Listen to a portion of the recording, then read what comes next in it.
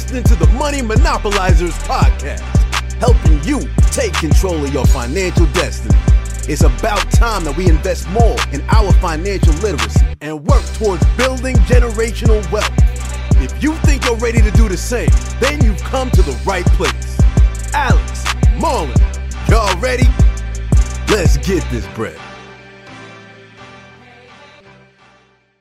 What's good, everybody? It's Alex Kamui here. We are back with the Money Monopolizers podcast, and I'm here with my co-host, Marlon Walls. Marlon, how you doing today? Bro, I'm doing all right, bro. I really ain't got much going on, to be honest, though. I'm still looking for this house. I'm really get tired of that. I ain't gonna lie. Like, the patience is starting to run thin a little bit because I know we're starting to get into the summer months, and it's like I'm just really ready to see something at this point because I want to have that asset in place to where I'm able to rent it out, but more so than just like living there for the first year. I really want to have assets going in place. Because on top of just like what we're doing with the rental car stuff, just want to start building wealth through real estate, and that's one thing that I feel like is like my missing piece to be able to continue moving forward with everything else. Like I feel like once I do that, everything else is it's just like something psychological too, more than anything else. It's not even like nothing's hindering me. I just really want to have that house in place. So that's one thing that's been on my mind a little bit, but I know that when it comes. It's on God's time, not mine. So I'm really just waiting. You want to get an apartment? I'm definitely not getting an apartment. I thought you was finna say you want to do like the old school house hack that I did, where live in one bedroom. I was gonna go to that next. I'm not doing that one again. Like I can't do it in the circumstance that I'm in over here. So I'd rather just continue waiting it out. And speaking of which, though, our guest had mentioned that she was living out of her suitcase, and I looked down at mine. I'm like, yeah, same here. If y'all can see it, I've been living out this suitcase for 10 months now, and I refuse to unpack because I'm just not going to get comfortable. Just like she was talking about, you have to be willing to live uncomfortably in order to continue. People probably don't even know where you would like your situation though. So they hear you living in a suitcase and they're like, "Damn, is he homeless?" True that. I guess for anybody who's listening that's new, when I moved back from Purdue, from Indiana, last July, I came back into live with my parents, mainly because I was looking for a house hack. My goal is to really be here for like a month. And it's turned into 9 to 10 months now because of the fact that I can't find anything. Real estate really slowed down as far as in the back house. So I'm looking for a house hack where it's going to be like either a back house or like a duplex, triplex, quadplex.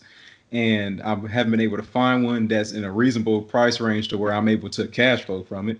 Yeah. And the ones that do come up, they get bid in like the first 2 hours, and they're usually like overbid by like 10,000. So it's a pretty crazy market for it right now. And yeah, I'm just like really playing a waiting game.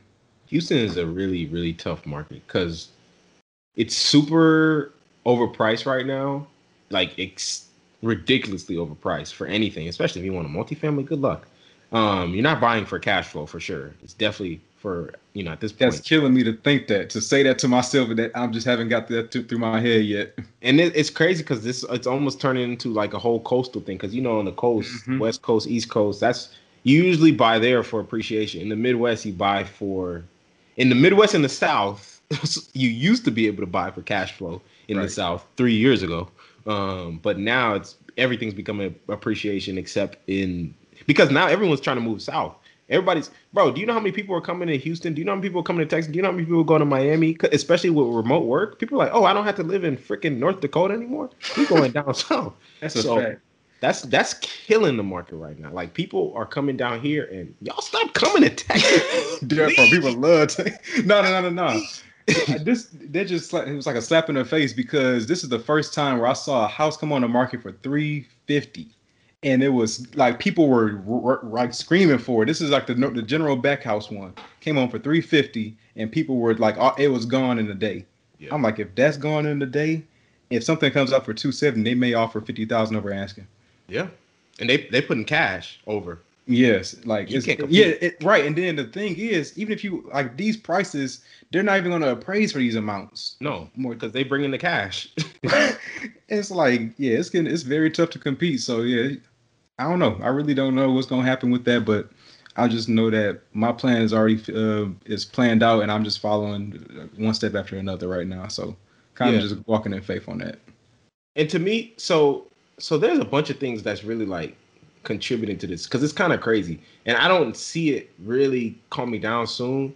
Ever since COVID began, to me, that was the beginning. Like that was the beginning of it. So right now I see it as we're in the early phase. Obviously, it's like with COVID, the government started printing money. Like that was just what all they started doing. So they lower interest rates.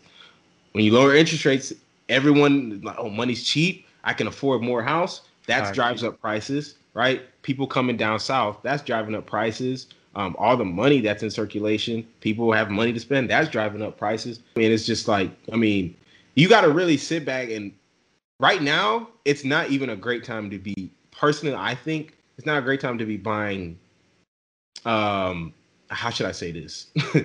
Because I'm not going to say it's not a great time to buy real estate, but I think it's just, it's you got to be very careful. You're not buying for cash flow right now. And that's the bad thing. If you are analyzing, like this is real estate 101, at least how we buy real estate. If it's not cash flowing from day one, exactly. What are you doing? Like, what are you doing?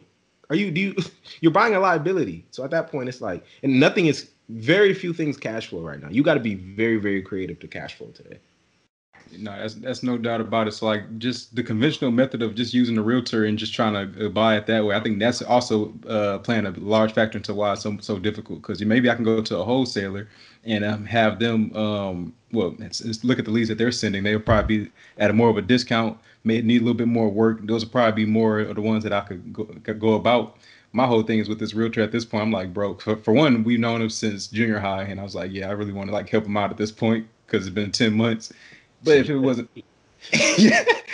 so I'll be like, man, if you pull up to him like a couple of days later and be like, oh yeah, I found something over here, he gonna look at me so sideways, like, hey man, you just had me walk through 10 months. It's just business. It's just business. Look, it's no hard feelings. We can still kick it, but I gotta do something. I don't know how you could. I couldn't imagine buying on the MLS right now. Man, yeah, it's crazy.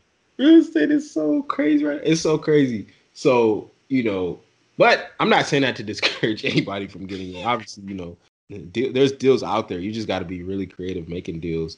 But it's kind of a good, segue into what we talked about today with our guests in terms of the episode we had. So we had Precious Price on here, and she had reached out to us to be on the podcast. And, we had a super dope conversation about really, in essence, we talked about tiny homes and how you can get into tiny homes and how she got into a tiny home and she used that Airbnb it. She bought a property and put a tiny home in the back and then Airbnb it, and it's like cash flowing like crazy.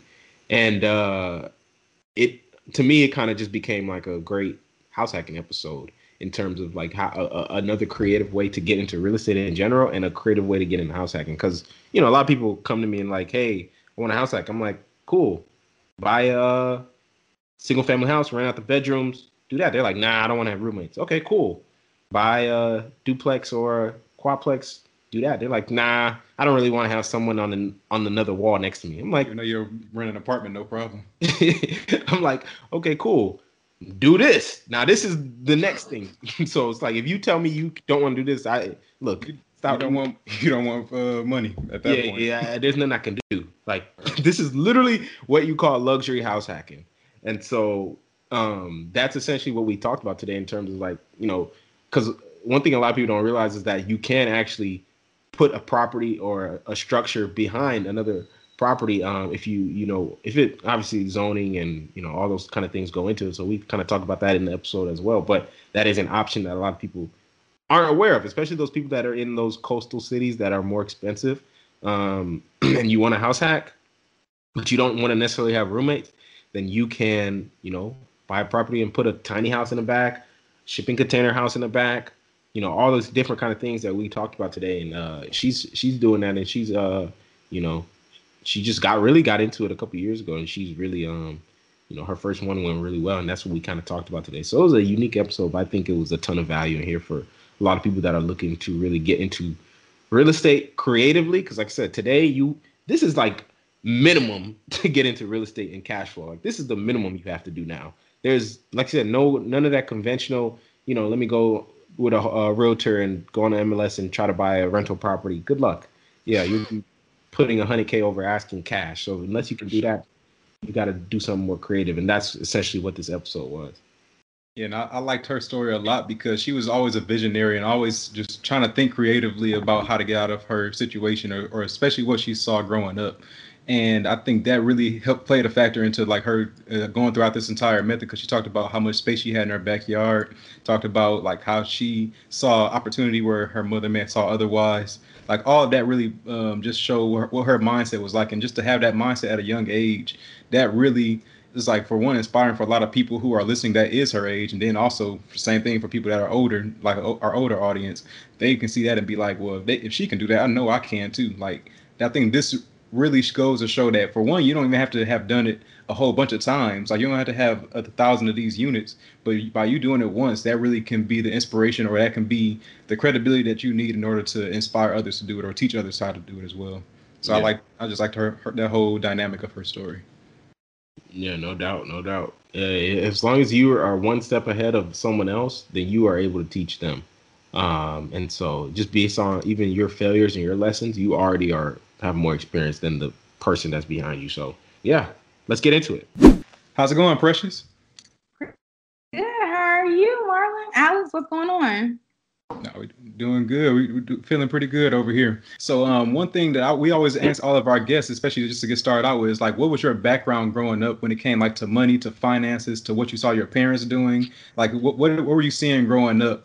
And like, what type of things influenced you to be able to have that knowledge of where you are today? Because I know just from reading your email that you are the same age as we are. Yeah, so I am 25 years old. I do not mind sharing. That may change in about 3 years, but right now I don't mind sharing. I'm 25. So I'm proud of that. I'm 25, and I'm currently based out of Atlanta, Georgia, and I am originally I'm from Chicago, Illinois, so I'm from the South Side, and I like to make that clear because I feel like that very much shaped just everything that I'm doing now. Your listeners are likely similar to me, right? I am first generation everything. High school graduate, college graduate, getting my master's, starting a business, and then even furthermore, like getting out of Chicago in general. Because even if you are a first generation, whatever, you know that people like to stay where they at. They like to stay complacent. And I knew, from a very, very, very young age, I'm like, I can't do it. I would go over my cousin's house. I'm like, y'all living like this? Like, I'm like, that was the differentiating factor for me. So my parents had me when they were teens. My mother was 15 when she had me. My mom is 41 years old. That's it. Yeah, can be sisters right now. Yeah, people probably mistake y'all for sisters now. Yeah, people mistake us for sisters. Absolutely. So it's just like I nearly grew up with my parents, and even my parents, their background similar to mine, but you just got to think about it, maybe 10 times rougher, because they were really in Chicago. Like, they were the ones who started to kind of try to get us away from the city, move outside to the suburbs, create a better life for us. But with them, they've been getting it out the mud a while, right? Like, it's been like, I'm 25. They've been getting it out the mud for 25 years. I feel like a lot of what molded me, like how hard I work, number one. But then number two, like, why I really realized that even though I work very hard now and I can do this, the ability, the capability, the will to do it, I can't do this shit for the rest of my life. Because I saw my grandfather do it and it killed him. Literally, like, you working, you taking care of kids, and then you're not even happy in your household because you're bringing back the negative energy from work and all of that here. But for me, like I said, I just knew from a young age when I started to how my older cousins, my older aunts were living, I knew that I wanted more. Like, most of them have never been outside of the city limits of Chicago. I have to disclose to you, like, I slightly do definitely believe in zodiacs. I am a Pisces. So I'm a dreamer. I'm a dreamer. I think I'm very, like, creative. Like, I think with my imagination, I have literally, like, sometimes I might live in a fantasy world, but that fantasy world when I was younger is helped me to begin to visualize and see what I want it to be. Because I'm a firm believer that you cannot be what you do not see. Mm-hmm. And even though I wasn't able to see that within my surroundings, so I was able to see that via movies, via just imagining like honestly reading books. I read a lot. And that's when I realized like there's something more out here and I want a piece of it. And for me, when I was younger, my initial thought was, and what's ingrained into you when you're younger as well is education is going to get me there. I need to go to school. I need to do well in school. So I was always like a straight A student. I did really well in school. I graduated high school in 3 years. I went straight to Indiana University. Then went into the business school, got my marketing degree, and marketing and technology management. Immediately went to get my MSIS degree, and then I came to Atlanta. And I came to Atlanta, and I'm like, okay, this is nice because there are so many people who look like I'm now seeking what I want to be. You see what I'm saying? Entrepreneur hub over there. Yes, and that's really what changed the game. How did you transition that into where you are now? Because obviously you went the 9-to-5 corporate America route. So can you kind of talk about how you got into that? Absolutely. So my mom, she told me, she's like, you do not need to go down there paying that high ass rent. I didn't listen. I still went and paid that high ass rent, but I didn't do it for too long at all. I ended up getting out of that fairly quickly. So I would say what created that opportunity, or at least planted the seed in my head, was I've always had an entrepreneurial spirit. So back when I was in middle school, junior high, I told you my mama was doing hair, or she's been doing hair all my life. So I learned fairly early how to do hair. I was doing hair in middle school, junior high. I was charging. I was doing like braids. I started doing sew-ins when sew-ins started popping. So then when I got to Atlanta, it turned into, I have the 9-to-5, and the 9-to-5 is stressing me the hell out. So I know I cannot do this forever. About a year into my career, I then bought my first house here in Atlanta. So I bought it, and I didn't buy it as like this is like my house. I said, I am buying this house, and it is a property that I am going to use as an investment vehicle. This is not mine, and I will not get attached to it. Because I think that's most people's downfall initially, especially when you're buying your first house. It's like, it's so much money that you really want to, that's your baby. But it's not. It's a money-making vehicle. So I purchased that first house because, number one, I started Airbnb. I dipped into Airbnb on a whim. I dipped into it. Super Bowl came to Atlanta February 2019. Y'all may or may not remember, Super Bowl came to Atlanta February 2019. And that is when I dipped into Airbnb. I had a 1-bedroom, 1-bathroom apartment out in Lindbergh. It's like right between Buckhead and Midtown, right on the edge of both. It was a perfect location right in the city. I made like $2,000 that weekend. Wow. It was crazy. And from that point, I went and I slept at my friends' couches. Like I was couch surfing. And I Airbnb that spot out until I could no more because the apartment complex caught wind of it. So then they caught wind, and that's when I said, all right, I'm gonna give me a house, and not an apartment, because I know a lot of people like they get into Airbnb via an apartment as well, and like totally an option. I do that route as well, but I wanted a house because I knew a house is going to give me more space, which means more income, like more capital, more earnings coming in, because I could charge, like if I hold 6 people and you bring in 8, I'm charging $50 extra for each of those people. And it was just a way for me to make more, and even furthermore, like start building my own net worth, because it's a house. Like it's now an asset that I own, or I can turn it into an asset. Right now it's a liability, turn it into an asset. So that's really how, like, I guess it culminated. And I pretty much, like, from the 1-bedroom, 1-bathroom apartment, I used those earnings. Like I was saving. I told you I was sleeping on my friends' couches. I was saving in February 2019. February 2019 is when Super Bowl came. Like I said, I was Airbnb-ing for a couple months. They stopped it. They cut it off. I started looking for a house. I closed on my house October of 2019. So I used the money that I was making from Airbnb in my apartment as a down payment for my house. And then from there, when I got the house and I put that up, I got that listed by, I believe, like December 2019. Once a couple, small renovations were made, I got everything furnished, got that up and running. And then at that point, the earnings that I started to see from that, I then turned around March 2020, coronavirus happens. Everybody's at home. I was back in my house because I was no longer traveling for work.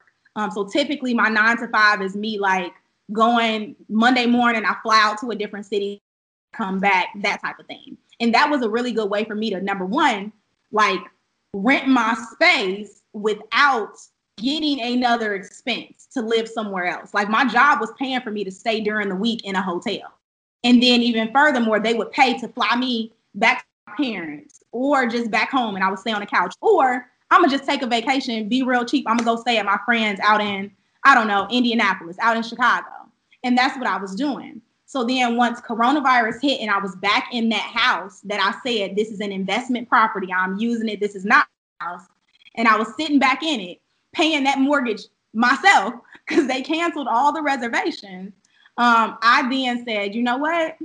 Backyard is big as hell. If you've seen the docuseries at all, you know that like you'll see it. Like the backyard is huge. It could fit 3 of those tiny houses back there, honestly. But I put one back there. When I built that, it was actually supposed to be for me. And I was going to then continue to rent out the main house. And once we actually got into the build, everything went wrong. We went over budget. I 2 sets of contractors. I'm crying in the tiny house. Everything is just hitting the fan. I said, you know what? No, I need to rent this out because I'm down too much money now. Like I need to get my money back. So that's when I then said, you know what? I'm going to rent this house out and I'm going to rent the main house out. And I got the other house and I'm going to get somewhere else to stay for fairly cheap. And then at that point, like, that's it. I'm making my money back. And that was the goal. That is the goal. No, I'm glad you started segueing into the tiny house thing because, well, for one, we haven't been able to see the docuseries, so I really want to go see it now just to see like the whole process and how it worked. But no, what you ended up doing was pretty much another version of house hacking that we talk about on the podcast, and that's actually a creative way of going about it because I never thought about buying a house and then just building up the back house in the back of the main house, especially if you have a big backyard that could really work. And of course, a lot of our listeners wouldn't even know about that either. So I kind of really want to figure out where'd you get that idea from? Like, I guess you just like that visionary that just saw opportunity when you saw a lot of space in the backyard. Typically, we think about guest houses. You might think towards like Fresh Prince of Bel-Air, right? Like the older sister staying in the pool house. You know, you got to be rich to have a guest house. No, you got to land, and for the most, there are a lot of Black folks with land in the South. So once the land is there, it's like, okay, this is a lot of space. And initially, I tell people, I was like, initially, my mama be trying to come with all the ideas because she be wanting like hold my life to it's crazy. Nonetheless, she wanted me to put an in-ground pool in the back. An in-ground pool is not gonna bring me no money, right? Whatsoever. So that is when it was just like I'm gonna place a house back there. Like again, the space was so big that's really one of the first things that came to my mind was I'm gonna put a house back there because it's just that big. Like the space is that big. So then at that point, I just got started. I started researching. I designed the house like myself. I designed it myself. I've chosen everything that it is, like where the walls, like where the countertop is, where the bathroom is. Like I drew it all out. And if you actually go on the Airbnb Money Instagram, I have pictures of like the initial sketch just in my head. And then like when it turned into, okay, I actually went to like an architectural website or something, started building it out to scale. And then when I actually designed it, like with the shed company to where they created the shed, and then me creating what the inside looks like. Definitely just that visionary type of mindset person where you just see opportunity, you utilize that creativity towards something that'll make you money instead of something that loses you money. It's like, it is not time in a fair comparison. Like you have just an infinite realm of growth that we can go through if we just use that creativity for the right thing. You mentioned this a little while ago, but you had kind of, turned your first property. You looked at it as, or I guess the apartment, number one, the first apartment. You looked at it as how can you turn it into an asset, right? I like to talk about the concept of profitability versus comfortability in terms of your housing and where people want to live. And so one thing that, most people, like I said, their first house, they want to get the biggest house they can possibly get. The bank approves you for $500, they go and buy a house for $498. So it's just, that's just the mentality of most people, right? And you're trying to get your dream house at 23 years old, which is like ridiculous to me. But with you, yeah, so that first property is going to have a huge impact on the trajectory of your financial future, Right. just based on how you kind of approach that. If you buy a liability, which is the 3,000 square foot house for 2 people or 1 person, and you're not gonna do well. That's like the death of the middle class dreams, pretty much. That and going out and buying a car as soon as you graduate. And so when it comes to like what you did though with the property, I love it because, like I was saying, that whole concept of comfortability versus profitability, right? So because for me, one thing about me is like I have self-awareness to know that I'm not necessarily the type of person that likes to live with other people, and I like being on my own. I don't like, even in college, I hated having roommates. I just wasn't rocking with that. And so soon as I could get out, I got out. And so I went and, graduated. I got the nicest place I could get. Right. So on the scale, on the, spectrum of comfortability versus profitability, I was very comfortable, but I was not very profitable paying $1,200 a month.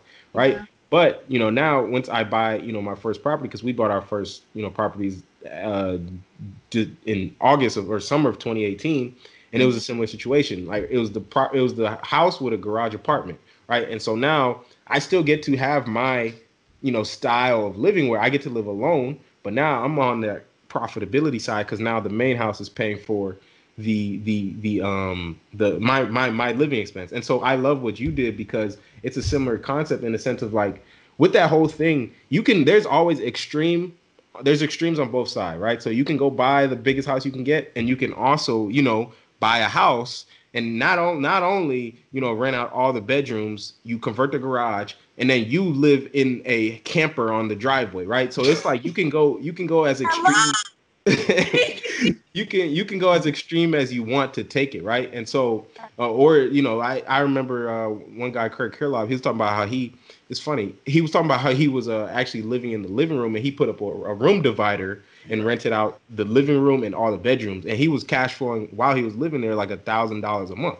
I personally am not going that far, but every situation is different, so that's why it's a spectrum. And so, but I love what you did because what you essentially could do is like, even you had the options, right? So you could live in the tiny home, you could live in the main house, whatever you want, and you could pick where you want to be on that spectrum of comfortability versus profitability. So if you decide you want to live in that back house, you're going to still be, if you customize it the way you like it, right?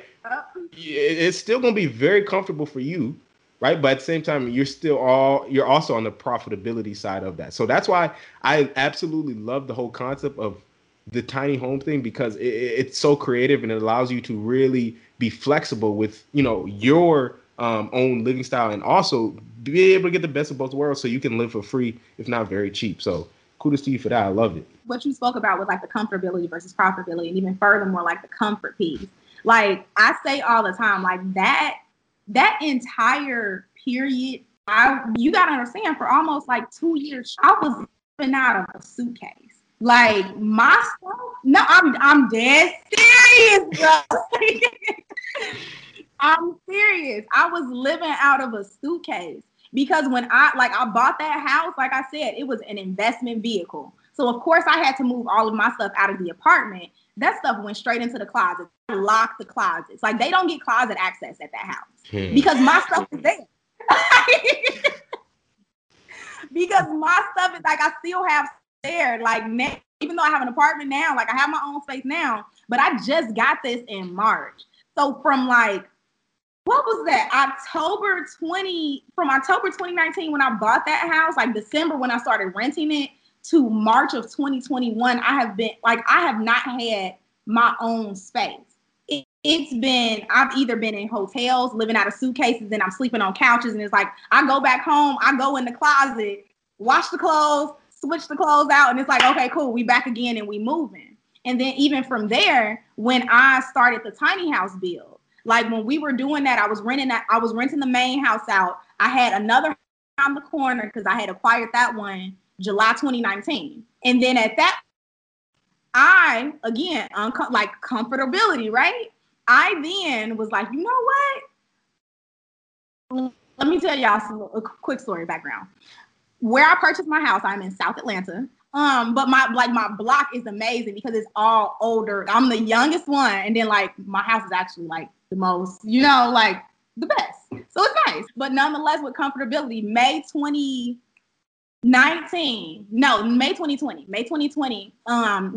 because we started the tiny house, I started formulating and designing and researching like April 2020. So May is when I said, all right, coronavirus, like, I don't care if the country's not done with it. I'm done with it. I'm putting my house back on Airbnb because I need some money. So I started renting that out. And like you, Alex, I am a person who was like, I commend those who can do the house hacking thing of like having roommates and doing all that. And the roommates are paying the mortgage, but I just can't.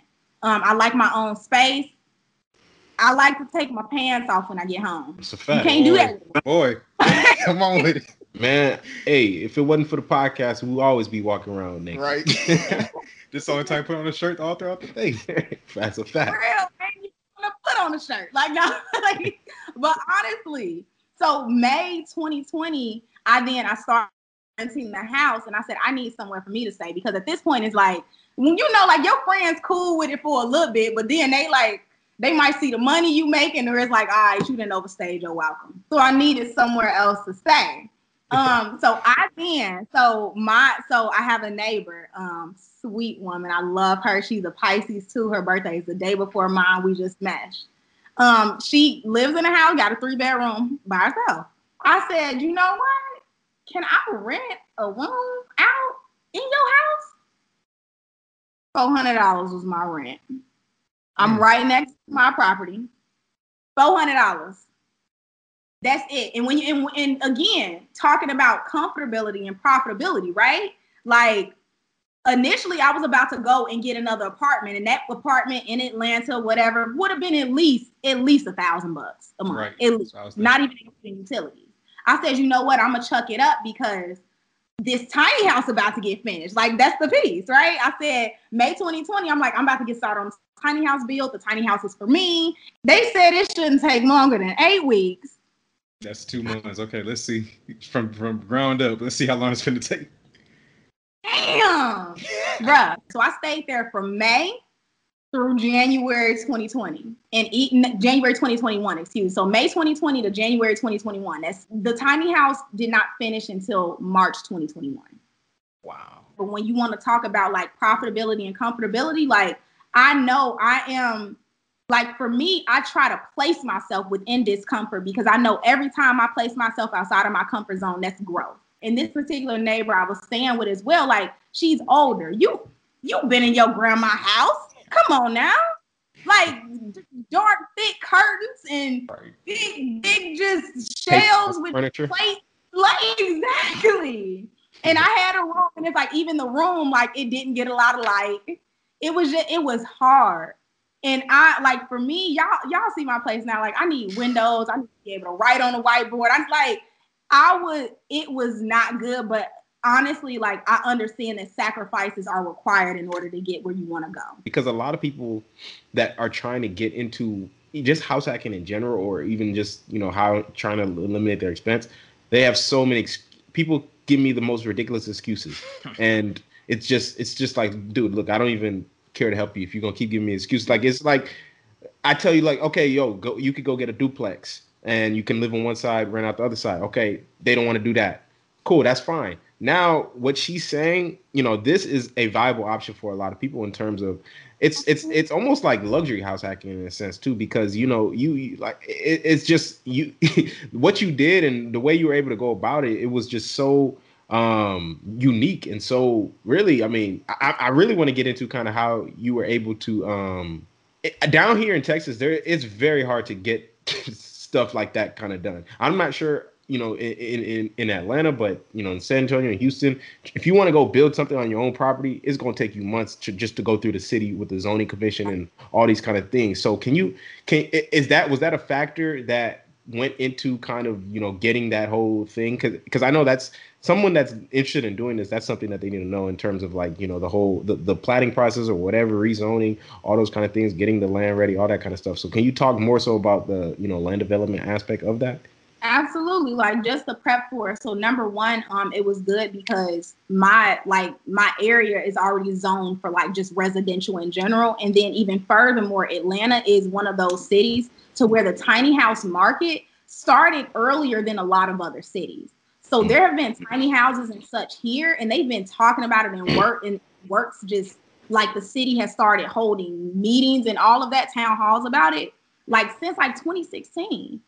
So I was able to find a lot of information on the internet. Like Google was just my friend, and then even furthermore, just like the state's website. But I absolutely had to go through that permitting process. And then even furthermore, just like you said, like planning and making sure the land is good for it. So when you're looking at that permitting process, it was a headache. It was a total headache during COVID. And then even furthermore, like you got to understand, these are like state workers, and for the most part, like you've been in the state office to know state workers are older. Like everybody was now like this was newly working from home, so it was so hard because it's like I'm not getting responses, or like it's like I gotta call this person, then they forward me to this person, then it goes to this person. But it was really just all a matter of like number one, documentation, and even then I have to be honest with you in the factor that I did not do it right.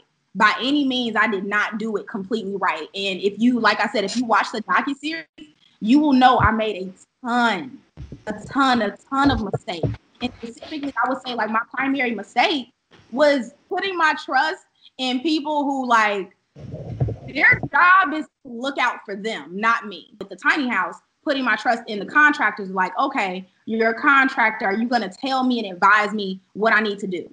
Like correctly? Are you doing business correctly? And I found like that's why I went through 3 sets of contractors, because I found out they were not doing things by the book at all. That permitting process, I went through the permitting process and I started on my own. So I had to do it by myself, number one, which is not something that I recommend to anybody looking to get into this, get started with their own tiny house. Find a general contractor who is licensed that knows this process. That's their job to do it for you. That should have been my first red flag, the fact that they were not doing it for me. And that's why I was experiencing so many issues in the first place, because they should know who to call at the places to just get it done. Number one, have a general contractor who is licensed, who can assist you with that. And then number two, have your ducks in a row. For some people, you will not have to get like, there are certain permits you won't have to get. So for me, I started out and I was submitting like, okay, because I wanted to connect the water to the main house and the electric to the main house, because again, decreasing expenses. I didn't want the tiny house to have any expenses, because my whole point with moving into the house was so that I didn't have any living expense. So at that point, I'm like, okay, I want to connect everything. And because of that, or depending on how you want your tiny house set up, the type of structure you get, that is going to determine the type of permits you need to get. So even furthermore with tiny houses, a lot of people don't realize that like a tiny house is different from a mobile home, that's different than like an accessory dwelling unit. Yeah. All of those are very different. So like a tiny house is like, okay, and then even furthermore, like a guest house or like something like that. A tiny house can be seen as like a guest house. However, it's on that structure. For the most part, it's probably like not on wheels. The moment that you put it on wheels, now we're getting into mobile homes, right? The moment that you put it on wheels, it completely changes the game. It's no longer even like a piece of property for like, it's your property, but being that it's on, it's similar to the property you have with your car. It's going to depreciate now rather than with your property, to where typically people are like, okay, the property value is going to increase. That's the differentiating factor. And then even furthermore, like you can get started via like I did, a shed, converting it to a house. But I initially do a shipping container. Have y'all ever heard about? Seen those? Yeah, like we did a whole episode on that. Perfect, exactly. So the tiny house shipping containers, I initially wanted to do that, and the only reason I did not, because that would have been a much cheaper route, or I would say a little bit cheaper route, but maybe not much cheaper. Either way, a tiny house, like a shipping container, is all of maybe like $2,000. Yeah. That shed that I purchased, like the shed, even though it came with a porch, it came with all the windows, it came with the doors, it came ready for electric, had lighting, capable already. I paid almost $10,000 for that. So it was like a house structure, and it was good because it's like once you add in all the windows, carving out a shipping container and all that, you might come up to a size, but I still saved some money by going the shipping container route. And I didn't go the shipping container route, long story short, because of it just couldn't fit. And see, I really wanted to get into this whole part of the conversation because is what's going to make it practical for a lot of people, because certain things won't be practical just based off of what the city's going to say. Because the city in a lot of these jurisdictions is good luck. But the good thing is, like, especially because I know a lot of people like listening in Los Angeles, San Francisco, those kind of cities, they have a lot harder time getting into real estate in general, or house hacking in general, trying to buy a multi-unit or whatever. So this is a great way to get into it, because those kind of cities where there's really high densities, they have high housing shortages. So they are encouraging these kind of things in terms of ADUs, shipping container homes, tiny homes. They're encouraging these kind of things out there, especially in California, just because of that fact that they want to make sure affordable housing is, a thing. Because if there's a housing shortage, that means rents are just going up and up and up, which is what we're seeing out there. And now, exactly, that is what's happening now. Yeah. So this is a great way to go about it. And I think the shipping container thing could be a great route we did a whole episode on shipping containers with our homeboy Cameron Jackson. Shout out to him. He's doing shipping container restaurants out in Baton Rouge, Louisiana, and he's killing it out there. He's already doing his second one. So y'all should go check out that episode definitely if you want to listen more about doing stuff with shipping containers. But I think just this whole concept of utilizing the extra space, it's so crazy, especially you even talking about the fact that you don't even have to separately meter the ADU or the tiny house, because it's not technically a property, or it's not technically, well, I guess, is it okay? So when it comes to, and this I guess is just a nuance, but when it comes to the concept of real estate, obviously you have real property and then you have property, right? And so you mentioned like property, it was like if you have wills, that becomes property, right? But if it's real estate is the land and then the structure attached to the land, right? So your land and then your home is considered real estate. That's what appreciates in value. So when it comes to a tiny house, how much does that actually increase the value of the property? And does it help the property appreciate, and is it considered real estate, I guess? So it definitely helps the property appreciate, number one, and then number two, it is certainly considered, it is now a part of your main home for the most part. Like, it's a part of that property that you have, that whole property. So it adds to the square footage and everything, right? Exactly. So then when you talk about like, okay, appreciating with value, that number one is going to depend on, like, yes, it's going to appreciate, or depending on your area is going to appreciate, but it also depends on like, how are you structuring this unit? Like, how are you setting it up? Like, if you you can go on my YouTube channel, I do a tour of the tiny house. I show you all of the tech in the tiny house. People who stayed in it, like, they're very pleasantly surprised. So I wanted it to be a renovated space. Yeah. It looks up to date and it's renovated. So at that point, it does become it's attached to the property now. So as the value of the property goes up, it's like, think about like when you've seen people add a bedroom to their house. Yeah. Or add square footage. Exactly. It's adding square footage. That's what it is. So then at that point, now you have more square footage to work with. So in the instance that I ever decide to sell my property, like my main property, that tiny house is like, it stays there. Again, it's not a mobile home. There's no wheels on it. It has to stay there. So that's going to be a part of that deal. Yeah. Man, I absolutely love this, because it gives you so many more options for cash flow too. Because I'm just thinking too, because on two of my properties, one of my properties has like a back garage apartment, and then the other one has the garage apartment. But I had this huge backyard with it's a corner lot, and it'll be perfect to add a tiny house right there, and that's an easy another $800 a month cash flow. We listed the tiny house on Airbnb the middle of March. So April, I believe it did right about like 1700, and then right now for May, we're the 21st, and it's not even like, I still got a few days that will be booked, because they be booking it out. That will be booked, and we're already at, I checked yesterday because I was speaking to somebody about it. We're at about 2,400 for this month. Sheesh. Oh, that's a fact. And then, again, no bills. Yeah. And the front house already rented out. She's like, yep. But no, what I want to go into, you kind of mentioned it earlier, but you said it was like 10,000 just to like, was that to get the tiny house audit? Was that all the expenses, or was there more expenses that were associated? Definitely. So the 10,000 that I spent was just the structure. That was the shell, right? Mm-hmm. So like I said, it came the external. What you see on the outside, that's what you saw, because the inside was all like wood. It was unfinished. So when it came and it was delivered to me, it was unfinished. So I purchased that shell for 10,000. Then I had to get a concrete slab, like to get it placed on, because it can't just sink into the ground. Get a concrete slab to place it on. That was right about 2,500. And then from there, actually, yeah, you'd be surprised by how much concrete costs. Yeah. Oh, trust me, we know. Yes, it gets hot. Come on. My God. But yes. So the shell that I purchased is a 12-foot by 24-foot structure.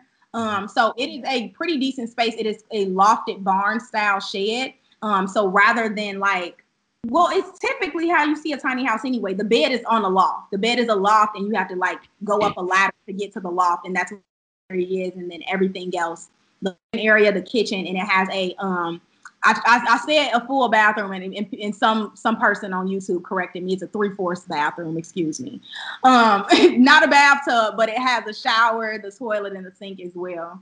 So I purchased that shed, like the shell for $1,000, concrete slab for $2,500, and then from there, initially the first contractors I had, they were like, "Yeah, we can finish."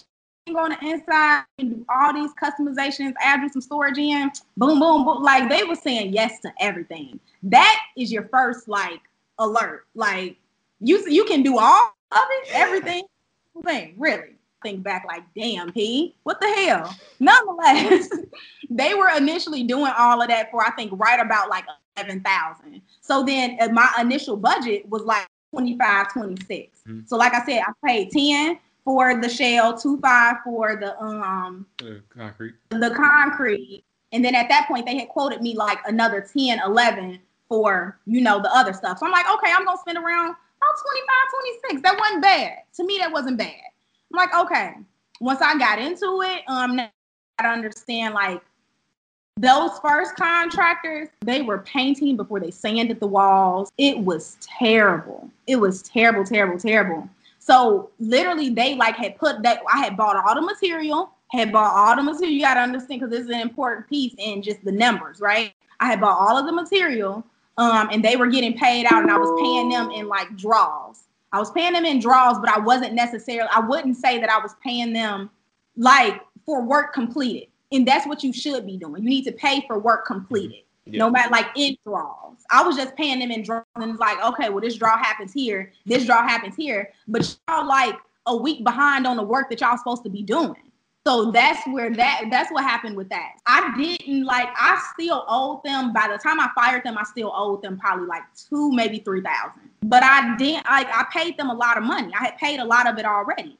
They stopped responding. Like after I fired them, like I told them get out, they stopped responding. I then tried to like turn into a legal case, and they were not like accepting when you got to be served. It was crazy. It turned into a bunch of stuff. Either way, I got the new contractors in. The new contractors then had to demo the whole bathroom, because again, like the tile was not flush, all of the plumbing behind the walls. Like if I took one shower in that house, the first contractors completed it, that house probably would have like rolled on the street or something when it rained.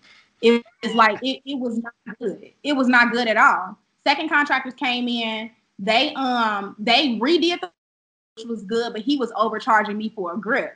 But you got to understand the position I was in. We were already behind schedule. It's now the end of December, and we still don't have this house finished. So I'm like, I just need it finished. If you can get in here and you can finish it, tell me the price. It's decent. I think he quoted me like right about like 8 something to redo it. I'm like, okay, whatever. Okay, like sure, whatever. And y'all gotta understand, like, even though I'm throwing these numbers around, I don't have money like this. I'm 25. I'm gonna ask that, because I'm pretty much waiting. Like, how does all this get financed? Like, how do you pay? Because I know a lot of listeners are wondering the same thing. Yeah, and I'm gonna count your pockets a little bit too after. Go ahead and count my pockets. She said, "Whip this out real quick on you." I try to get it. So far, I'm at about 31 after you said the 8, so we had 31. Exactly. So then at that point, what ended up happening with the second set of contractors? So obviously, like, this man was very obviously attracted to me, like very obviously. I'm like okay, like, are you talking like cute? Physical? Like we talking attraction? Yeah, like I said, we talking like erect, like yeah, like he was trying, like literally, like he would. I'm like, okay, I'll pay you here, cool. And then like I'll leave from paying him. It's like 6:30, 7 o'clock. He's like, are you going home with your boyfriend? Yeah. Hey, my man had to shoot his shot. He said, I'm shooting it at work. Don't be mad at him. Look. So nonetheless, that happened. So then it got to a point where it's just like, okay, I'm not interested, but finish the house. So then I had one of my homies, he's out here and he actually in the mobile home game. I will shout him out, Ahmad Ingram. Y'all might know him. You might have seen him. Either way, he's like mobile home trapper on Twitter. That's like LLC Twitter. Nonetheless, he came out to the property, which is crazy because I remember when I bought my first house, he came out to the property too. And he was like, oh yeah. So he came out to the tiny house. He was like, how much he charging you? Oh, no. And was like, it makes sense to me because I'm like, well, I thought he liked me. Like, you can't be overcharging me if you like how you want a date and you overcharging me. So I'm gonna take you out. I'm gonna take you out with that money. With your money. Take me out with my money. Mine ended up swinging by the tiny house when he was doing some work there. I'm like, okay, I'm gonna bring him, blah blah. Either way, again, remembering God dude liked me. So Ahmad's there and he's just like, I'm just talking with dude. I'm like, yeah, so like how much this gonna be? Okay, cool. You said like how much the material is. We kind of double checking numbers. So Ahmad's just like, how much you use, like, are you usually doing things like this? How much you typically charge? Asking questions. I guess dude was starting to feel disrespected. Like, why you got him in here? He literally said, he's like, you got your boy in here asking me questions and shit. I'm like, oh my God. That's not what this is. Like, that's not even what this is. This is just my homie. Nonetheless, he got mad. They ended up actually getting into it. All in, I was 36 after I had recouped like 6,000 or 7,000 back from those first contractors. So 36. Yeah. Mm-hmm. Okay. Yep. And so let's do some quick MATHS real quick. What do you estimate cash flow every month to be? Just tiny house? Yeah, just based off of like obviously Airbnb is seasonal. So what would you say like is a conservative estimate monthly? Mm-hmm. I'll say at least 25. 2,500. Yeah, like again, understanding that I pay clean. So once you go into cleanings, like, because I'm only paying for cleanings at this point. Like it's cleanings and then it may be like tissue and all of that. That ain't much. It's the tiny house. So I would take away maybe 500 from that. I'm cash flowing at least 2,000. Like that's here because with summer months, like we're only May, June, July, and August are about to go crazy. Shoot, so you sitting at a 67% ROI then every year off the tiny house, which is look, you not getting those kind of deals right now in the other real estate market. You get that in you got to be creative. That's what I'm trying to say, and that's the essence of what this whole show has been about. Is just being creative to get into real estate investing. So I absolutely loved it. So what is your end goal like from moving from here? Are you going to do the same thing all over again? Is this going to be like something that you do more frequently? Are you looking to get into like larger scale real estate? Like what's the next goal for you? Absolutely. So number one. Wait, hold on. Did he ever get a date though? No. Oh, absolutely not. How you gonna try to take me on a date with my money? Poor guy. If I do overcharge, then you gonna be saying poor guy. Poor guy. Go ahead. Like this could have really been something. He wasn't bad looking, but dang. Like so since the traction from the tiny house has picked up, I've actually been having a lot of conversation with a ton of people around like everywhere. Like I had a conversation about like 2 weeks ago with a Black woman out, and she said she's like 45 minutes west of LA or something. I don't know.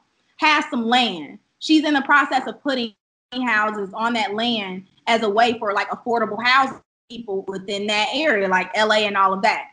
I spoke to a woman out in Alabama. She had 32 acres of land. 32 acres of land her family sitting on. She's like, yep, and we're right in the college town too. What I'm thinking is we're going to use it for college students and housing.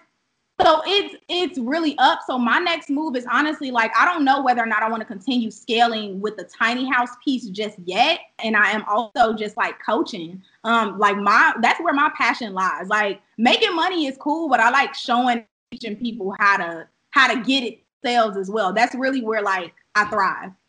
So showing other people how to get it and just coaching and teaching them has been absolutely amazing. I'm starting and continuing to do that. And it's because it's also a really good, I guess, overlap with what I was doing a few years ago with branding, because I'm teaching them the business behind all of this, like the business behind the numbers. And I really think that's the differentiated aspect between, I guess, this and doing and what a lot of people are trying to do right now with Airbnb, because it's the same craze that happened with wholesaling. Like, they're like, get in on this, make money without putting in up no money, passive income, and they're teaching this, and it's like, not necessarily, like, that's not necessarily true. Like, you might need a little bit of money, and even furthermore, it's like, this ain't passive.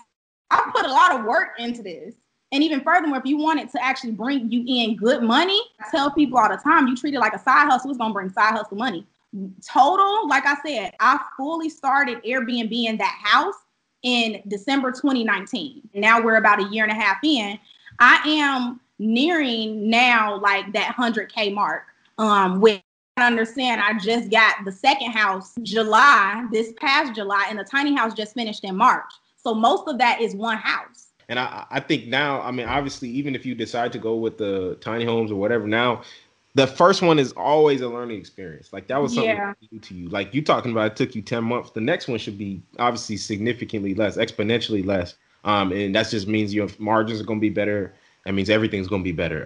So, regardless what you want to do, I'm sure it will go well. And the good thing is, I mean, you're coaching people now too, based off of your experiences too. So other people are going to learn based off of your mistakes, which is essentially what coaching is. That's what is never, people hear coaching, all that kind of stuff, and they'd be so apprehensive about paying, thousands of dollars for someone. No, you're not paying for them. You're not just paying to pay. You're paying for their mistakes, the mistakes that you're not going to have to take. So you get a contractor hitting on you both after overcharging you too. That's dope. So we're going to get into the last segment of the show real quick though. Where can people go like find that, whole docuseries? Yeah, docuseries. Yeah, the docuseries is on YouTube. You can find it just on YouTube. You can find my channel, just Precious Price. You can Google me. If you just Google me, my YouTube channel will pop up and everything else will pop up as well. We're going to get into the last segment and then we're going to wrap up the show. This has definitely been a good show.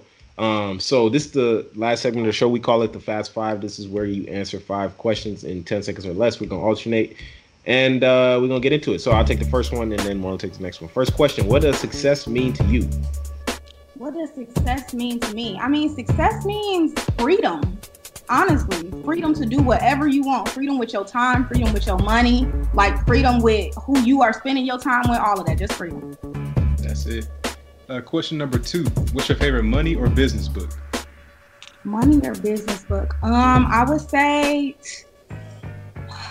Atomic Habits. And I wouldn't even say Atomic Habits. It's more of mindset, but it helped me greatly with my money as well. I love the mindset books. I'm about to add that in there. Cool. Would you rather have $1,000 a week for life or $1 million today, and why? I would say $1,000 a week, because I can turn that $1,000 into $1 million right now, and then I get another $1,000 next week. Same thing. Interesting. Yeah. Question number 4. If you could go back and change anything about your journey, what would it be? Nothing. Everything was a lesson. Nothing was a loss. Everything was a lesson. Love it. Take no L's. That's right. Yeah, for sure. So where can people find out more about you? You can find me just like I have a lot of internet real estate is what I like to say. So you can find me on YouTube. You can find me on Insta. You can find me on Twitter. I'm on Facebook. Everywhere. My website is www.preciousprice.com. If you are looking for more information on Airbnb money, that's just www.preciousprice.com/Airbnb money. But I'm everywhere on all platforms. It's Precious Price, Precious C Price. You should be able to find me because I do a lot to make sure my SEO is top notch. SEO ain't no joke. Appreciate you coming on here. Thank y'all for having me. I appreciate it. It's been a very fruitful conversation, to say the least. That's it for this episode of the Money Monopolizers podcast. New episodes will be released every Thursday and will be available on Apple Podcasts, Spotify, and YouTube. Just search Money Monopolizers wherever you listen to podcasts. We hope you learned something of value today, and if you did, we'd appreciate it if you rated us 5 stars and left us a review on Apple Podcasts.